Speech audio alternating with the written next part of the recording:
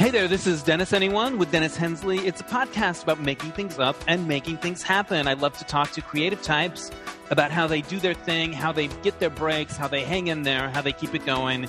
And today my guest is a filmmaker named Matt Ogans. He is the documentarian around the new film Audible that is available to watch on Netflix. It's up on the short list for the Oscar documentary shorts. They make a short list and then they narrow it down to the final nominees. So it's on that short list, and we're keeping our fingers crossed that it'll make the final nominees. It's set in the Maryland School of the Deaf, a high school, where we follow a deaf football player, Amari McKinstry, and his friends. And it's kind of this coming of age. It's very immersive. It's very cool. You can watch it on Netflix. And after I saw it, I'm like, I want to talk to this guy. So we talked to Matt. But before we get to the interview, I want to mention that I'm very happy to be part of the DNR Studios collection of podcasts as of this year. It's a different kind of podcast service. You can subscribe for $12.95 a month, and you get my show and all of these other shows. It's very cool. But if you don't want to do that, you can also just listen as you've always listened. But one of the cool things that I have as part of the DNR Studios family is I have a phone line that you can call and leave messages, and I can play them on the show, questions, comments about episodes, things like that. And that number is 1-888-647-9653. So if you ever want to weigh in on anything about the show, you can call that number and leave a message, and maybe I'll play it on the show. All right, that's enough plugs here. Without any further ado, it's filmmaker Matt Ogans. Joining me now via Zoom, it's Matt Ogans. He's the director of the film Audible, a documentary that is currently playing on Netflix. I watched it, and it had all of the feels for, it's not a feature length, it's 38 minutes? But 38-minute doc short, yeah. But emotionally, it felt like it had all that stuff. So congratulations. I felt like I had a full meal. And it was very moving. Congratulations. Thank you. Thank you so much. How would you describe the film to someone that was interested in it? Yeah, it's a coming-of-age film set in a deaf high school. It follows a deaf senior. And what makes it even more, I guess, more stakes is that certainly, graduating high school, going out to college of the world is a big turning point for anyone. But if you're deaf, coming from the utopia and safety of a deaf high school, and now you're going off into, let's say, the hearing world, there's a lot more at stake. So it's following Amari, this senior, and his relationships, what it's like to be a deaf teenager. Yeah, and you really kind of immerse us in that world, and we see his parents, we see his friends, and the football games that you film, they're so high stakes because they're not just trying to win, they're trying to prove that they can do it, right? That's what it's about. And that's so for regular teams, you win some, you lose some, right? But it seems to mean so much more, and you could feel it, It's not, I don't look at it as a sports doc. It's not, that's more of a metaphor, right? Like they're using football, like you said, that's the way they're expressing themselves, or Amari's expressing himself to prove himself. Whereas right, Jalen is through cheerleading. Yeah, and I matter, and I'm as important as everyone else. Totally. And I need to be reckoned with. How did the project come to you? So it took me over 10 years to get made. It came to me in a few sort of serendipitous ways. So one, I grew up about 30 minutes away. I grew up in D.C., Maryland. So right. I knew of the school. More importantly, my best friend since I was 7 to this day is deaf. And so I had a foot in the deaf community through him. And then early on in my career, I directed documentaries, but also branded content. And I got this campaign I directed, sort of like a Friday Night Lights, at high schools around the country. And one of them was Maryland School for the Deaf. So it brought me back to where I grew up, and it brought me to a subject that was important to me because of my best friend.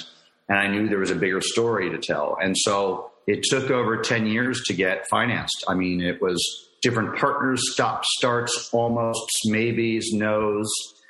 And then, the stars aligned and I brought it to Netflix and they got it. And I'm glad it took that long because remember, I wanted to follow a senior. So that means every single year I had to recast. Oh my gosh. Right. But don't think about it, every year. Right. So if I hadn't waited 10 years, I wouldn't have had that storyline of Amari and Jalen and Teddy and Lyra and all of that. Wouldn't have had that. So I'm glad it took this long. Right. Because your movie has everything. It has parent drama. It has all the things kids are dealing with. Bullying, suicide. You even have a prom or a dance. Sexuality. All of it. And it also seamlessly integrates. How did Netflix come into the mix? Did they give you the money to make it, or did you make it? Yeah, we pitched it to them. Yeah. So when once I'd go every other year when I'd visit my family, let's say Thanksgiving or a holiday, I'd pop into the school and say hi and gain their trust, right? And recast every year. Right. So once I had, that amazing, powerful story of Amari and Jalen and Teddy and Lyra and that combination, that's what we pitched to Netflix, and they really connected with it and got it. I mean, it was a pretty great collaboration through and through. It was very important to me, and I was excited to learn from them that we're not just making this film for a hearing audience. It's as much, I would argue, even more so for a deaf audience. So getting that right and the sensitivities around accessibility and representation, so important. Yeah. It looks great. It looks like Friday Night Lights. It doesn't look like I have a camera and I'm a fly on the wall. It has a cinematic quality to it. Why is that important to you, and how did you achieve that? I don't want to come off as pretentious. I like all docs, but for me, I've always felt that documentaries are not an excuse for bad craft, that it's a moving image and it still needs to look good. It doesn't need to look like Audible, but it needs to look good, in my opinion. Could be raw, could be handheld, could be lots of things, but there's good and there's not so good. And so craft to me is as important as character and story and emotion. They all complement each other because, after all, it's a moving image just like a narrative. So visually, I approach documentaries visually like a narrative. And then the authenticity comes from what happens within that composition. It comes from the characters, right? I don't ever tell people what to say. Right. I'm thoughtful about the style, right? I'm thoughtful about how I'm going to compose things when I can. There's verite scenes I have no control of. Right. So I really wanted to, and also I spent a lot of time with these kids and doing R&D, which is for me, what do you listen to? Send me your Spotify list. What do you watch? What do you read? What movies do you like? Right. How do you dream? Because I wanted to create a palette that, I didn't want to make an observational film that it's Matt Ogans telling their story. I just wanted to be a liaison or a conduit for them to tell theirs, give them an opportunity. So I kind of, curated what spoke to them, how they dreamed, how they saw, and turned it into, okay, what's the visual interpretation of that? And what's the audio interpretation of that with sound and music to make it feel like an immersive experience for the audience? That felt like it was, you're on the ride with them and it's their story, not my story. Yeah, that comes across. I kind of felt that. It didn't spell everything out. You kind of had to piece things together. It was cool that way, but the photography of the sports, for example, that had a real cinematic quality. Was that just one camera, or did you really shoot those sports games with more? No, I mean, with the two games, we filmed a few games, like 4, but 2 that were in the film. No, we used for the game days 3 cameras. Yeah.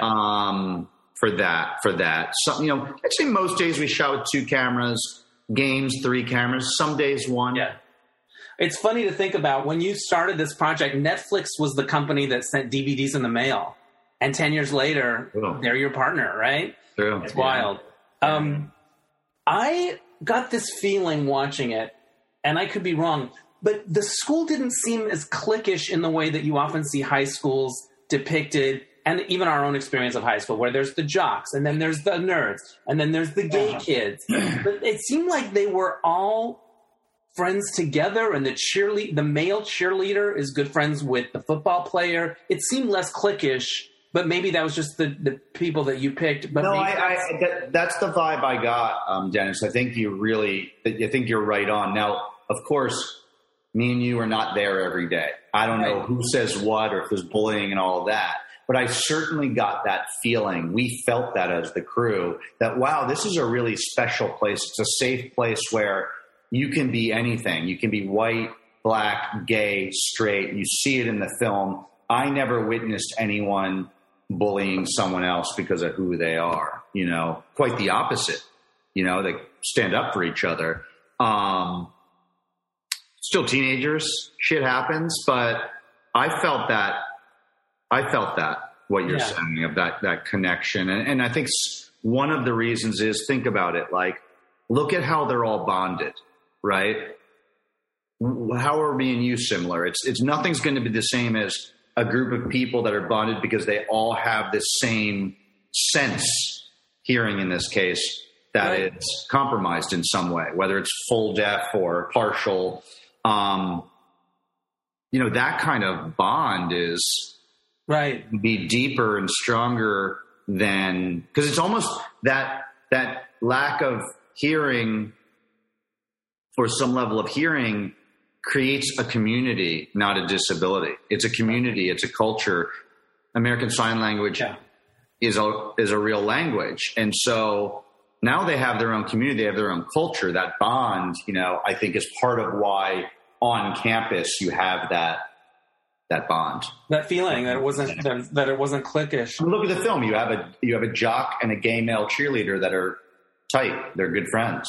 They're really good friends. It's Amari and Jalen, and their friendship, it really moved me. It felt real. And in my high school, the idea of even having a male cheerleader felt like the 20th century. Like, you couldn't even imagine it. Yeah.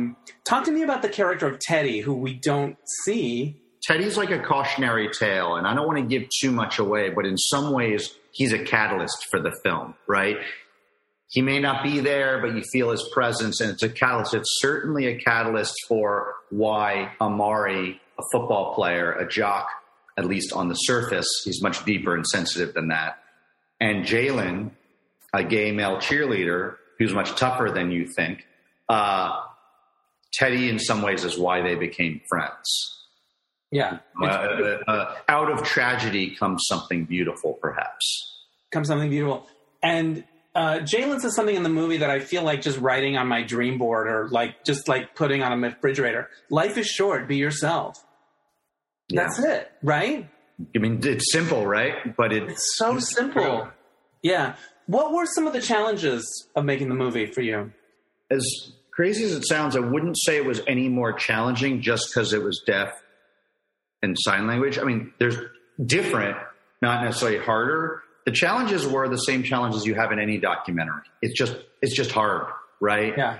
You don't know what's going to happen. You don't know the ending. I don't know if they're going to win a game. I don't know if I don't know if Amari and Lyra are going to be together or not be together. Yeah. I don't know anything. And so that's hard, right? And so the stress of that and the not knowing, and, it's just a very hard genre. But it's also what makes it rewarding. Yeah. Do you speak sign language yourself? You said you had a friend. I don't speak sign language fluently. Me and my producer, Jeff McLean, took sign language lessons for about 2 months leading up to it for the purposes of showing respect, Yeah. I wasn't going to be able to learn it fluently that fast. It takes a long time. Yeah. But to be able to say my name and ask questions and some basics is really helpful. As a filmmaker, I've told stories around the world in so many languages that I just could never learn them all. Yeah. But it's also I don't know, that's my curiosity of trying to go into other places and groups and communities and be curious and learn and go in not knowing too much.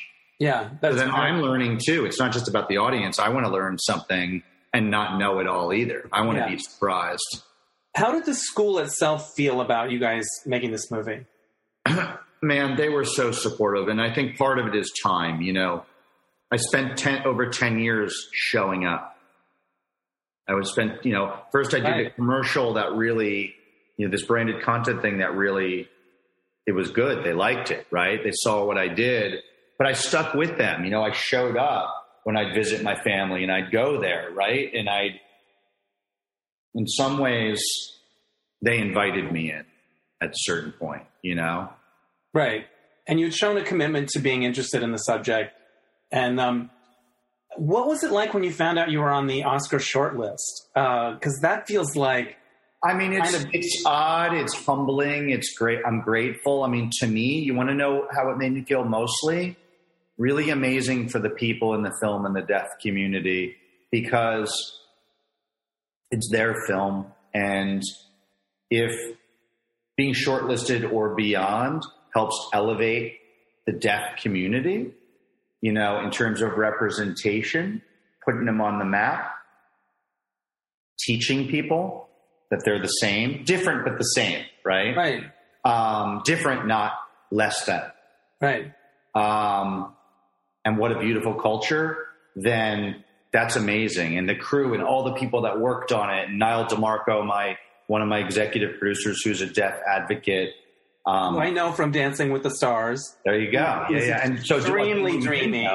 He went to Maryland School for the Deaf. Oh, that's where he's from, right? He's from my hometown. He went to MSD, and in fact, his brother is in the film. His brother's one of the assistant football coaches. Nice. So it all just lined up, and Niall was one of these kids, and Niall being a deaf man, a deaf advocate, a deaf gay man, he really helped me. Remember I said this film is for the deaf as well? He helped me get it right. Little things as simple as how the subtitles even come up, the flow of them, the timing of them. You would not think about as an audience member, made such a difference. My feeling was watching it, we're going into their world. I kind of had to, as a viewer, it wasn't going to be just spoon-fed to me. I was going into a world and just seeing what it was like, I guess, how it felt. Your film is 38 minutes long? Yep. When you set out to do this, were you thinking I'm shooting for that, or is it we're going to see what the story tells us? I really thought of it in terms of it's a film and a story, and I don't think of it as 38-minute film is a film, a 5-minute film is a film, and a 2-hour film is a film. And I went and just collaborated and discussed it with Netflix, and actually originally was thinking of it as possibly a feature or a docuseries, and then started collaborating and developing it with Netflix. And they really sold me on the short form of let's make a really tight, focused film and follow one main character, and all the other relationships really is through Amari's point of view. And I got excited by that.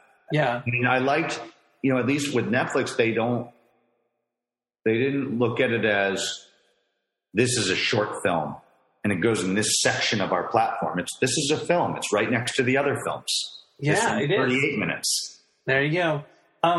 Amari's father is in the film. Talk to me about what he brings to it and what it was like shooting them together. Sure. In some ways, that's about acceptance too, right? When Amari was not born deaf. He got meningitis when he was 2. Now, my best friend, that's how he became deaf. At the same age as Amari. Meningitis took his hearing. And so around when Amari became deaf, his father left the picture. That was part of it. There's other reasons too. And again, that felt like it fit the theme of the film, just like Teddy, of just acceptance. And finally, his father came around and they're rebuilding their relationship. Yeah, it's poignant. Talk to me about why Amari was the guy you wanted to follow. What was it about him that you're this is the guy? To me, of course, his personality. I just love. But I'd say, in terms of story points and conflict, his relationship with his father and his relationship with Jalen, right, and the Teddy storyline. Those are the reasons. Yeah. Those things check off boxes for, to me, just great storytelling and tension, right? That speak to the bigger theme of the film of acceptance. Yeah.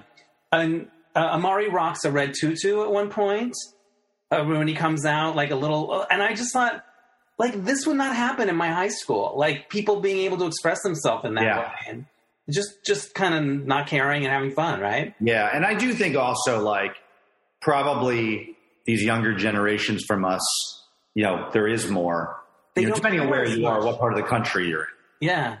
I mean, there's so many reasons to be afraid for the future, climate, so many things. But when I look at young people and how they don't seem as hung up on sexuality and gender and things like that, it makes me feel hopeful. Is that something you've observed? Yeah, definitely there. Yeah. Yeah, that's awesome. What's it like knowing your film is on Netflix and so many people can see it? Because I've made some short films, and sometimes you'll get on a compilation DVD, or there's just not a way for people to see them. Yeah. And yours is kind of on the biggest platform going. It's surreal. I mean, again, I'm pretty introverted and quiet and don't like talking about myself that much, or I get awkward about it. So it's humbling, you know, it's humbling that they connected with the story, you know, with the project. So I'm just grateful. It's amazing and surreal. And, you know, it's amazing. Netflix and all the streamers just a lot, you know, really supporting filmmakers, especially documentaries more than ever, and taking chances and doing different kinds of documentaries and different kinds of styles and conventional ones and unconventional ones. And it's amazing. It's amazing. Have you heard from people that have watched it? I would imagine with that kind of reach, there would be probably people that you might hear from. And we played at a lot of film festivals, so you get feedback. And, you know, listen, I want everyone to like it. Who do I care most that likes it? The kids in the film, the school, the deaf community, and that's been very positive. Yeah. What did the kids think when they saw it? They're blown away. I mean, you know, they're civilians, right? They don't know production. Right. With cameras, they're in it. They don't always know how it's going to look once it's put together, right? Edited, music. They didn't know what they hear the word documentary. They're expecting, it's a bunch of interviews. They don't, you know what I mean? So I think they were really blown away seeing themselves, but also the way it was shot and put together. I think it was very surprising and unexpected for them. Is there something you've heard from somebody that's seen it that you'll always remember that really sticks with you? Either a letter or an email or somebody at a festival, a story? Give me a second. There's a really nice, if I can find it. That's all right. Give me a second. There's a really beautiful quote from the principal of the school. Oh, I love it. And I hope I have it. Okay. Or do you want to read it? Because this is an audio thing. Yeah. So, great art, even when full of sadness and pain, touches something human in us and makes us aspire to be better. This film does that. I am so excited for our community and the world to see Audible. And that was an email that we got from Kevin Strachan, Strachan. I don't want to butcher the name, who's the superintendent at Maryland School for the Deaf, where we filmed. Yeah. Are there a lot of schools like that in the country? Schools? Yeah. Are there a lot? Yeah. Now, obviously not as many because, you know, but there's usually, I don't want to say one per state, but, you know, off the top of my head, I know I can think of probably 6 or 7 deaf high schools in the U.S. that I could rattle off. Yeah. So it is a thing. What I thought was interesting is also how the other teams related to the team. Like a lot of hearing teams didn't want to play them. Didn't want to play the football team. Is that right? Yeah, I wrote that down. Well, you know, they don't want to admit it, but as Coach Ryan in the film says, you know, they're a really good team. And perhaps a hearing team may not want to lose to a deaf team. Right. And so they certainly have trouble, the coaches, scheduling games every year because of that. They have trouble scheduling games because people don't want to play against a deaf team. They don't want to lose to a deaf team. They don't want to lose to a deaf team. I don't know a ton about football, but it seems to me, are there considerations that are different for another team playing a deaf team? It's the same, right? If there was, then, I don't think that at least this team would want that, because then all of a sudden it's not right equal. Right. But I was trying to think if there's something about it that I'm not thinking of, or, it's pretty much the same. And they're good. And the coaches were cool to hear from the coaches. Oh, yeah. I like that you were able to get the opposing team's coach, because he says something like, "Oh, forget that they're deaf," right? Like that was. Yeah, they'll use that as a strength, he says. Yeah. Interesting.